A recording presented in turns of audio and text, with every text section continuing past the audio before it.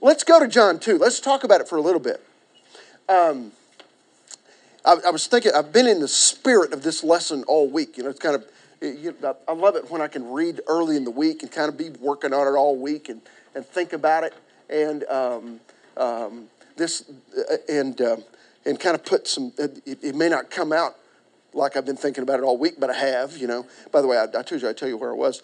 You guys remember Joey and Lexi, who used to sit right back here when they were in school, and then right after that, while Joey was still in school, I was with them last weekend in a little place called Monterey, Louisiana, and we had a great time on Sunday morning and Sunday evening, and then we booked back this way, and so it was kind of a long weekend. Drove about 1,200 miles, I think, something like that over the weekend.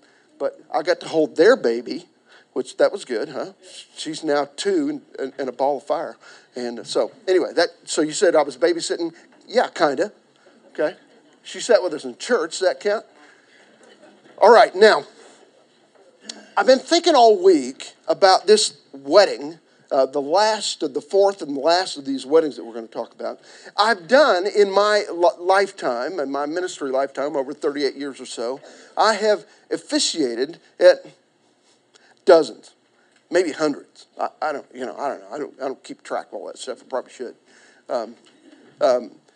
I've got files on all that stuff. I guess we could count them all up. But of weddings, and it's interesting to me how elaborate some are and how simple others are. Leah, we did a pretty simple one, didn't we? And it just worked just fine, didn't it? How long ago was that? 14 years. That's amazing. Don, we did a really simple one, didn't we? Yeah, he's reading ahead. We did a pretty simple one. Yeah, did a pretty simple one. I'm glad Glory's not here to hear that. Yeah, all right. But you know what? There is absolutely no correlation. I'm going to encourage some of you fathers of the bride. There is absolutely, at least in my experience, no correlation between the amount of money spent and how likely that marriage is to succeed. There is no direct correlation at all. Okay? So if you've still got some at home who are yet to walk down the aisle, maybe that'll encourage you to maintain the budget. Okay? Because I've been parts of those that pulled out all the stops and didn't last 30 minutes. And then I've been part of others, like a couple that we reference in here, that were very simple and very wonderful and holy. And they last and last and last. My most favorite wedding that I ever attended, now 38 years ago, there were, in the sanctuary, at least some plastic flowers. And it's lasted 38 years. Okay? All right. Silk flowers, probably. Rhonda would shoot me for telling you that, but there were probably some silk flowers. All right, now, we're gonna deal with this little wedding today in John 2. I will say it now and I'll say it again. This is in some ways the baptism of Jesus was Jesus' coming out party. By the way, we celebrate that. Some traditions celebrate the baptism of Jesus as Epiphany. You remember Terry preached about that a couple weeks ago. Some traditions celebrate that as the coming.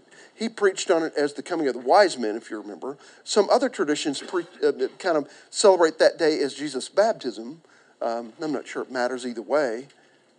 But some will say that was Jesus' coming out party. Others will say John 2 was his coming out party, kind of, although it was somebody else's party. But it does mark the very first miracle that Jesus performed. And it prompts me to ask the question, are there prayers that you can pray that are just too small for God? I think your faith, the level of your faith kind of has a bearing on how you would answer that question, I think. he will say in some places, he was found faithful in little, we also found faithful in much, right? And I don't think there are any details of my life that he's not concerned about. And I used an intentional double negative there. Okay? I caught myself in the middle of the sentence, Larry. For instance, but by the way, don't plan to pray for the Broncos today. I'm for them, but I'm not praying for them, okay? I'm probably not going to relegate that. All that being said, all right? I just want Peyton to be okay, don't want him to get hurt again. But you kind of get my point here? Now, let me give you a little bit of background. This was Jesus' first miracle. I get to thinking about how wonderful this is. The Old Testament is loaded with wedding language. We've looked at some of it in this series. Some of it's literal, some of it's figurative, but we were kind of going back and forth on whether or not Song of Solomon was literal or figurative. Some is positive, some is negative. But a wedding is always a big deal in the world of the Bible. Jesus' teachings drew a lot. Paul's teachings drew a lot from the imagery of wedding celebrations. One of my favorite parables is the parable of the wedding feast in Matthew 22, where Jesus talks about all the big shots being invited who didn't show up, And so, anyway, now, there are some variations in the way a wedding was celebrated in Jesus' day, but generally it included a large festive meal where the guests were treated to what they didn't normally get to do on their normal mundane life. They were treated to lots of food and lots of drink, and that wasn't what they normally got to do. Normally they were pretty Spartan in the way they had to eat because they were so impoverished. But what I kind of want to deal with here, the cost of hosting that kind of an event was high, and the bridegroom might even hire Janie Stewart to come coordinate, okay? And if he had any sense about him, he would certainly do that, all right? And so that person would be hired to do that. No bridegroom would have wanted to be seen as a miserly for scrimping on this very public event, the biggest event in his lifetime.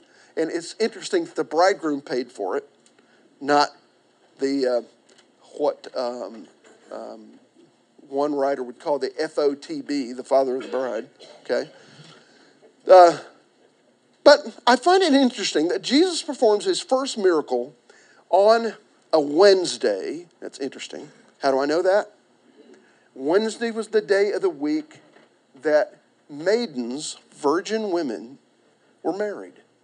Isn't that interesting? It wasn't on the Sabbath. It wasn't even on our holy day, Sunday. It was on a Wednesday in a very small hamlet in Galilee, not in Jerusalem, not in Rome, but in a very small place, in a very out-of-the-way place. In a place where lots of friends were gathered to celebrate something wonderful, and something went kind of sideways, and he fixed it in a very wonderful and miraculous way. Let's kind of deal with it just a little bit. Bob, would you mind to read the first two verses of John 2? On the third day, a wedding took place at Cana in Galilee. Jesus' mother was there. And Jesus and his disciples had also been invited to the wedding. Okay, we're going to stop right there for a second. Now, I need to hand out a couple of things for us to read. Would somebody read 3:23, Luke 3:23? Who'd get that? Thank you, Eileen. Luke 3:23. I also want us to go to just back a page to John 1:43. Who would do that? Thank you, Steve. Okay, and all right. Now, let's talk about for a minute who was there and who was not there. Who does it tell us in the text was at the wedding? First, who was the first guest that's mentioned? Mary, Jesus' mom. Okay, Jesus' mother was there. She was invited, as we find out in verse 2, was Jesus. We can make kind of a stretch here that Jesus was invited. If Jesus was invited, Mary was invited. This was probably, and I'm going to make some sanctified stretches here today, okay?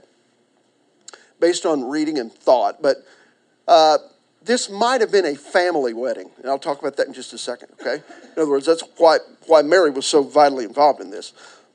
I'm not saying this was a marriage of one of Jesus' brothers. I'm just saying this was, Jesus and Mary definitely were on the inside of this in some way. And I'm going to make a stretch to it, who it might have been. Interestingly, and by the way, in that first blank you can put, this is probably a family event, okay? I think. Now, who's not mentioned that you would think would be mentioned if Jesus and Mary are mentioned? Joseph. Would you expect that he would have? I think so. What some commentators will extrapolate from this is if Joseph is not mentioned and he was not there, it wasn't probably just because he's like my friend Ellie who doesn't like to go to weddings. Am I calling it right, man? Okay. I can just see it on your face. Lots of us guys don't necessarily care to go to all the weddings that you girls like to go to. Does that make sense? This was probably not necessarily the case in this example. Probably Joseph wasn't there because tradition would tell us probably Joseph is gone by then. He has died by then. In fact, one of the reasons Jesus remained in the home for the last 18 years or so was because he was the eldest. How do we know that?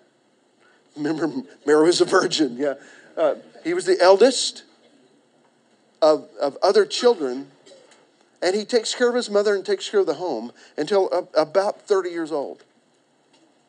Probably one of the reasons for that is probably dad was gone by then. We don't know when, and nobody knows for sure. But this is probably one of those indications that he was long since, or at least for a while, off the scene. Now, Jesus also brings with him some friends. We'll talk about that in a second. Now, who's got Luke 3:23? Is that you, Eileen?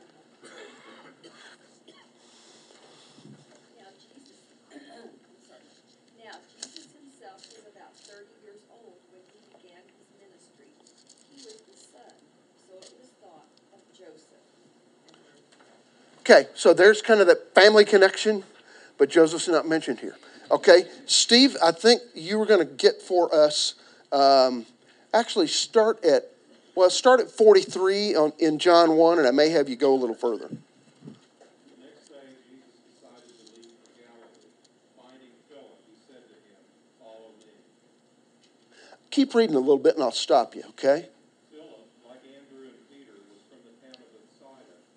Philip found Nathanael and told him, "We have found the one Moses wrote about in the law, and about whom the prophets also wrote, Jesus of Nazareth, the son of Joseph." "Nazareth? Can anything good come from there?" Nathanael asked. "Come and see," said Philip. When Jesus saw Nathanael approaching, he said of him, "Here is a true Israelite in whom there is nothing false." "How do you know me?" Nathanael asked. Jesus answered, "I saw you while you were still under the fig tree, before Philip called you." Then Nathanael declared, "Rabbi, you are the Son of God. You are the King of Israel." Jesus said, "You believe because I told you I saw you under the fig tree. You shall see greater things than this." He then added, "I tell you the truth. You shall see heaven open and the angels of God ascending and descending on the Son of Man." Okay, now, Jesus has begun to call his first disciples, all right? And I've done a little work this week, and the trail's a little cold even in my mind today about who would have been there.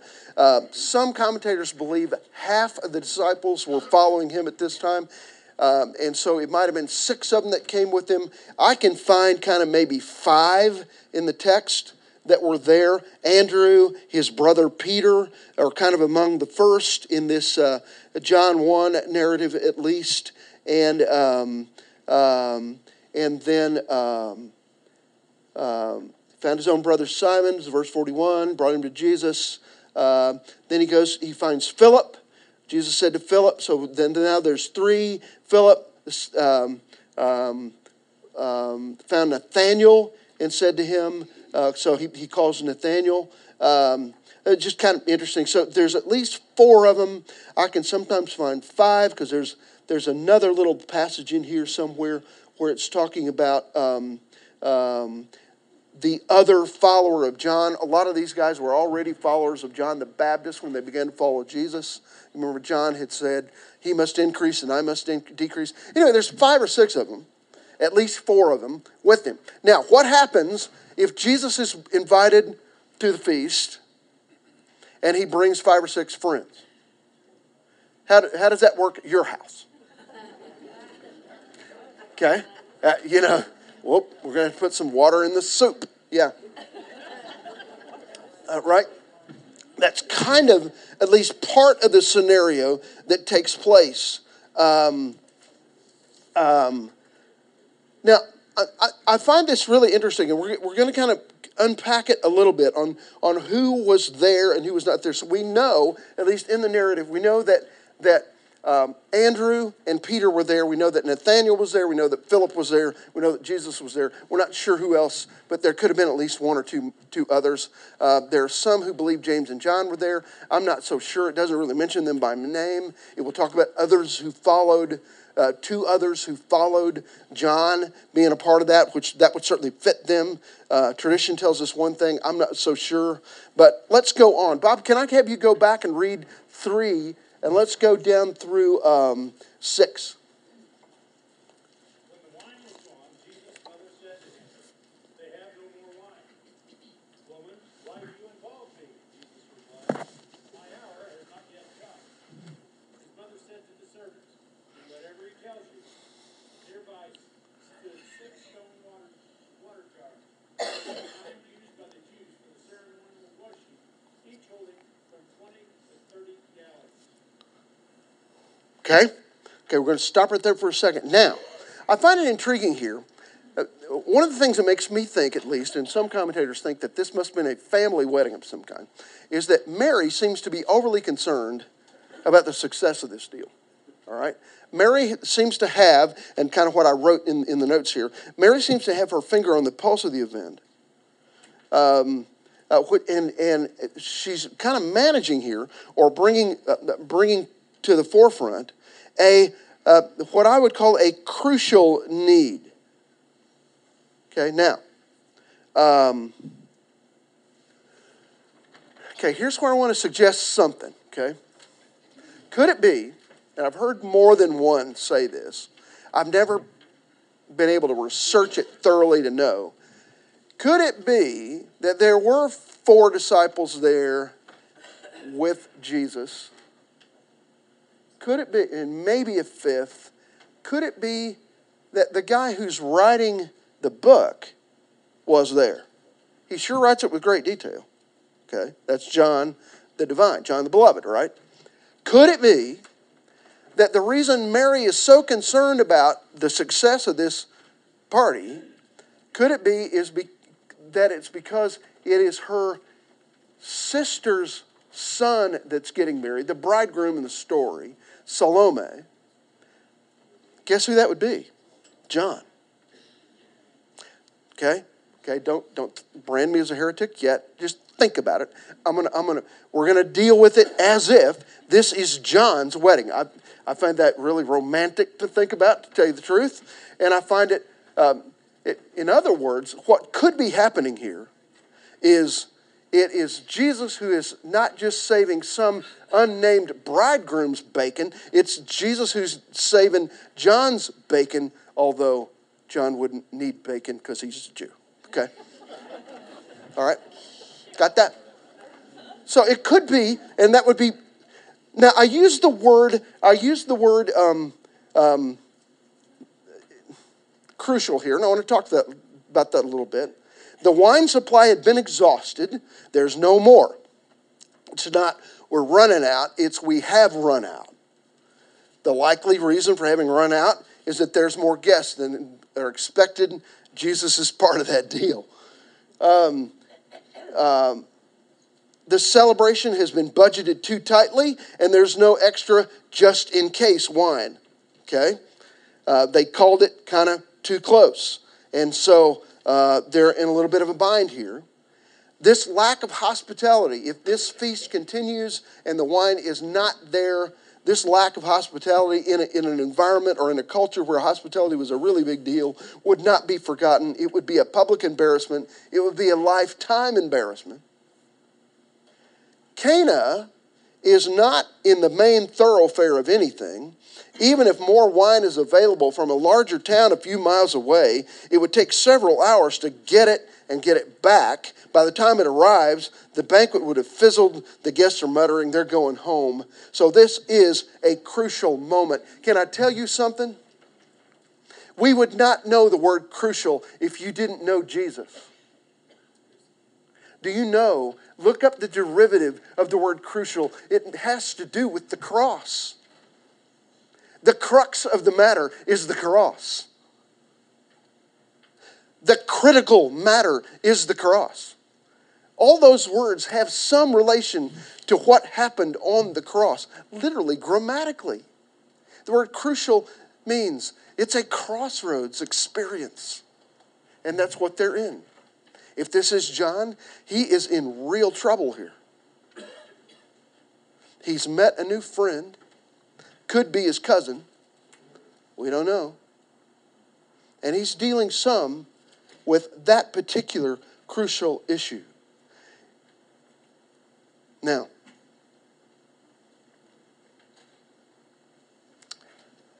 what crucial moment are you in?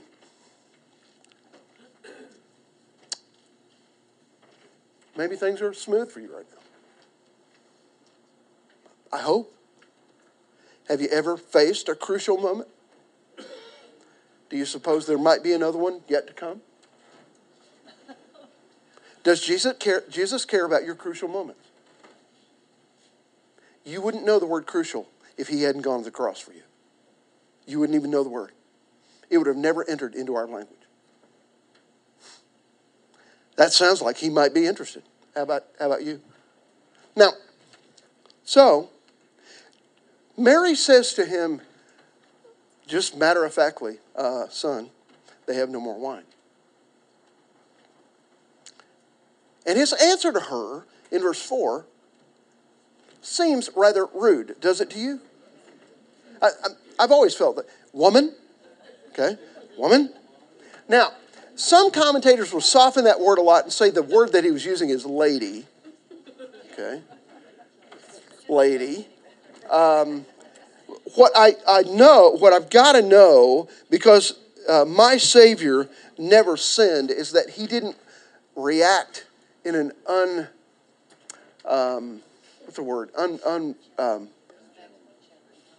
unkind way, because he was the picture of kindness. He certainly wouldn't have disrespected his mother. That was contrary to the Ten Commandments, for one thing. Okay, so we've got to look at the spirit of this a little bit. Would somebody go to chapter 7, and read verse 6 through 8?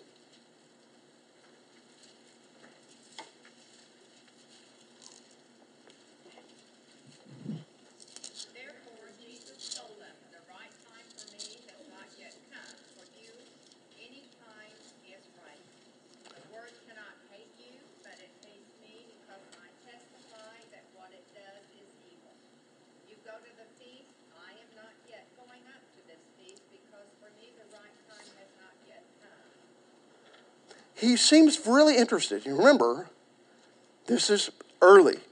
There's only maybe 6 of the disciples yet called. And he says in 8, in 7 and again in 8, okay, now careful here because my time has not yet come. What's he trying to say here? What's he saying to his mother? My time has not yet come. You take care of it. I'm sorry?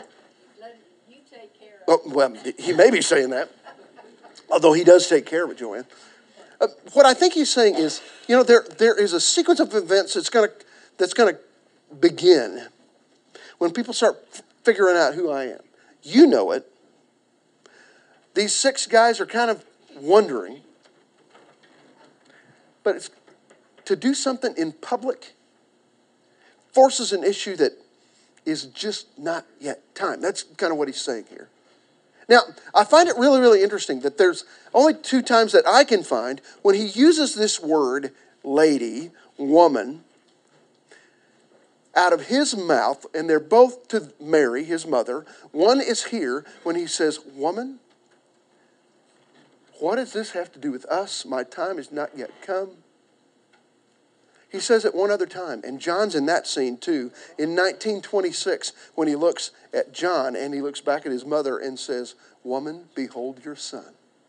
I find that really intriguing. Boy, talk about a crucial moment from the cross. Now, so he's going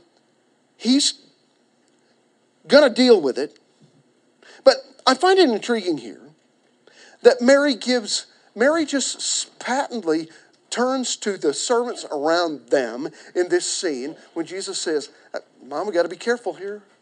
My time has not yet come.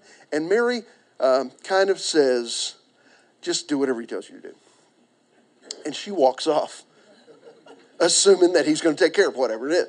Joanne, okay? I love this scene. It's good mom and son stuff right here. And she walks away, goes back to the party. Now, but I got to say here that Mary's response to that whole thing is really, really good advice to you and me. Can I suggest something to you? If every wedding, if every marriage, if every home would begin with this little simple piece of Mary's advice every day, more of them would last. Just do whatever it is that he tells you to do. Okay? Sounds like pretty good advice to me. Both in context and in a broader context, right? And so, she says to the servants, with whatever authority she had, just do what this guy tells you to do. Now, so they found some jars in verse 6. Bob, let's go. Can I go back and have you pick it up at 6 again and read down through 10? Thereby stood 6 stone jars, stone water jars, the kind they used by the Jews for the ceremony of worship, each holding 20 and 30 gallons. Jesus said to the servants, fill the jars with water. So they filled them to the brim. Then he told them, now draw some out and take it to the master of the banquet. They did so, and the master of the banquet tasted the water that had been turned into wine. He did not realize where it had come from, though the servants had drawn the water they knew. Then he called the bridegroom aside and said, everyone brings out the choice wine first, and then the cheaper wine after the guests have too much to drink. You have saved my best. Okay, we got to deal with this. Now, here's what happens. He notices that there are 6 stone jars. Now, the 6 stone jars tell us something, okay? First of all, they tell us that this is not, they didn't get these at Pottery Barn. They didn't get these at, what's the place, Garden Ridge, okay? These are not clay pots. That's what the common man used. These are stone jars. These are jars that have been hewn out of limestone, rock. What does that mean? It probably means that this family, at least somebody involved in this thing or where it's being hosted, somebody on the scene is a person of wealth. Okay, so put the word wealth in there. The presence of these jars indicates wealth. But it also indicates, since they were used for, and we're given the detail here in the passage, that they're used for what we would call ritual cleansing or washing. Okay? And by the way, you can read about that. I put a couple of references to it.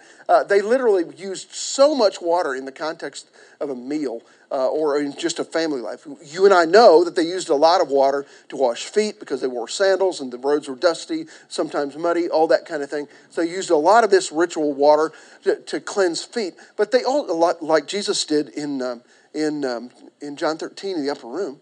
But they also used a lot of this water to wash their hands. They were required to wash their hands numerous times between each course of the meal, not just before the meal and after, between each course of the meal. And it was an elaborate thing that was prescribed in the law, where they poured water over their hands up like this until it kind of dripped down to there, and then they'd go down and they'd pour. So it used a lot of water to wash their hands. So one of the things these stone jars indicated that they were nearby is that these people were people of wealth, and they were also people of religion. They were people who, that's just the best word I could come up with here.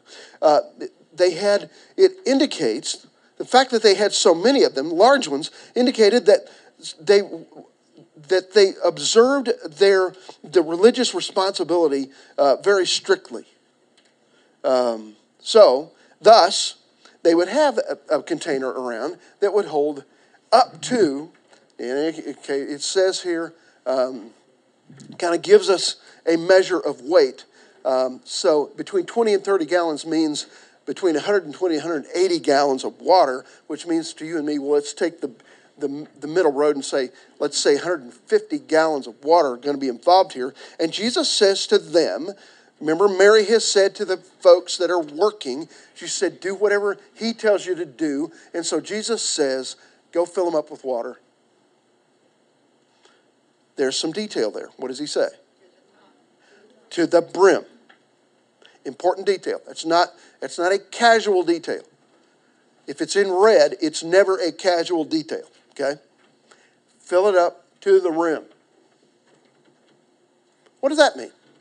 Well, it means that by the way, it's going to take a while to fill them. A lot of water. They don't have a pump. Okay? They don't have a garden hose. By the way, don't drink water out of a garden hose. That's not what I was saying there. Okay? Don't drink out of a garden hose. But they're going to fill them to the brim. It's going to take, one commentator said it would probably take 30 minutes or more to fill these things up. They'd have to draw water, bring it, draw water, bring it. Okay? They're not going to haul these heavy stone jars. They're going to haul water to them, fill them. So, but he fills it to the rim, or to the brim. That means when the wine is made, there's no room for anything else. In other words, there's not going to be room for water to cut the wine, or there's not going to be any sleight of hand here where, they poured a little bit of wine in that happened to be left over, and they dipped that back out and it was mixed with the water, but it looked kind of purple. None of that's going to happen. They're filled to the brim with water. So what happens in verse 8? It says, draw some out and take it to Janie Stewart. Okay? All right. Draw some out and take it to the master of the banquet, to the wedding coordinator, to the guy who's in charge of this. Now, he's in charge. This is the first time that the master of the banquet appears in this story. This is going to be good. By now, he's noticed there's some hubbub going on, and they bring him a little bit of the wine. It says here, we got some new wine. You probably need to taste this. Didn't Tony Randall used to do this on The Tonight Show? Do you remember that? Don't I remember that Tony Randall, they'd bring him some kind of hooch and he could tell exactly what it was and when it was. This was that guy, okay? He knew what the good stuff was, and he tastes it and he says, wait a minute. Where's the bridegroom? In this case, where's John? If we think that. Where's the bridegroom? What is he concerned about? Well, he's concerned here about the quality of the wine. That's what goes in the next blank. The banquet master, verse 8, needs to be served first. And he says, he immediately tastes it and says, where's the groom? The quality of the new wine is important. This is not cut wine. Most of the wine that they drank in that day was cut 2 parts water to 1 part wine. Okay? Went further. All right? Alcohol content was less. This wasn't cut wine. You know what I mean here? This was the real thing, the good stuff. Completely. Many of these people may have never tasted anything like this. So he says, where's the groom? And actually, in verse 10, Janie Stewart calls the bridegroom aside and says, what are you trying to pull here, pal? You're supposed to serve that stuff first. And then the cut stuff we'll serve at the end when people don't really care as much anymore. And he says what Vanessa Williams later sang. You saved the best for last. You know. Look it up, 1991. One of my favorite 90s songs. You went and saved the best for last. That's what the master says to the bridegroom. And John scratching his head.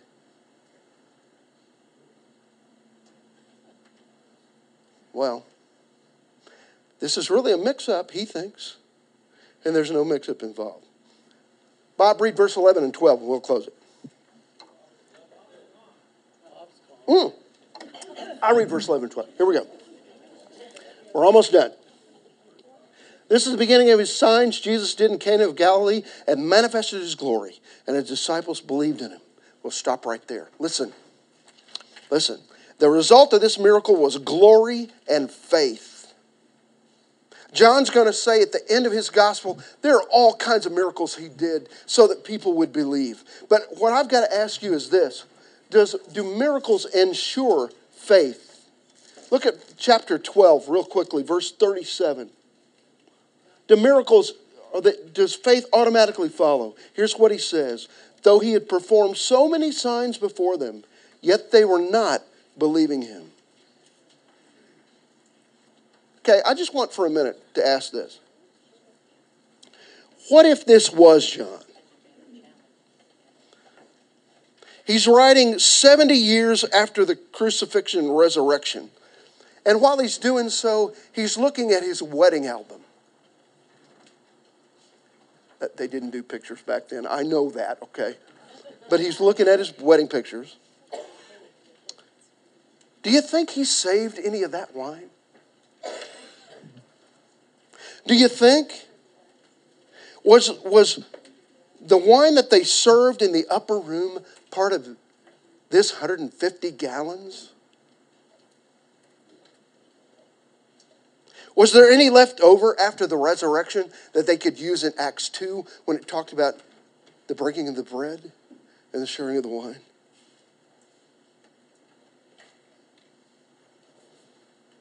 The question is, and you can put the word salvation in the very last blank. Hebrews says that a miracle is not going to automatically mean that I come to faith. What it's going to say is that acknowledgement of God's activity, acknowledgement of that miracle is all important. It reveals the condition of my heart. Literally, acknowledgement of what God is doing in my life reveals my salvation. So, here's the question. What would you do, or what do you do with the miracles in your life? The most important thing I can do when God shows up in my life is acknowledge it. You know? Now, as we leave today, I want us to think about, I can grow in faith. I can be thankful for the miracles in my life, but I first have to acknowledge the miracles in my life.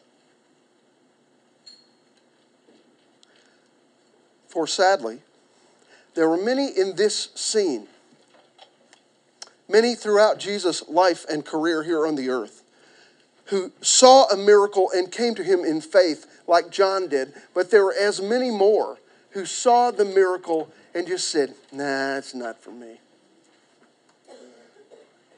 So now I'm going to quote from the Gospel of Williams. Or should it be the Gospel of Vanessa? Here's the question she says. Sometimes the very thing you're looking for is the one thing you can't see.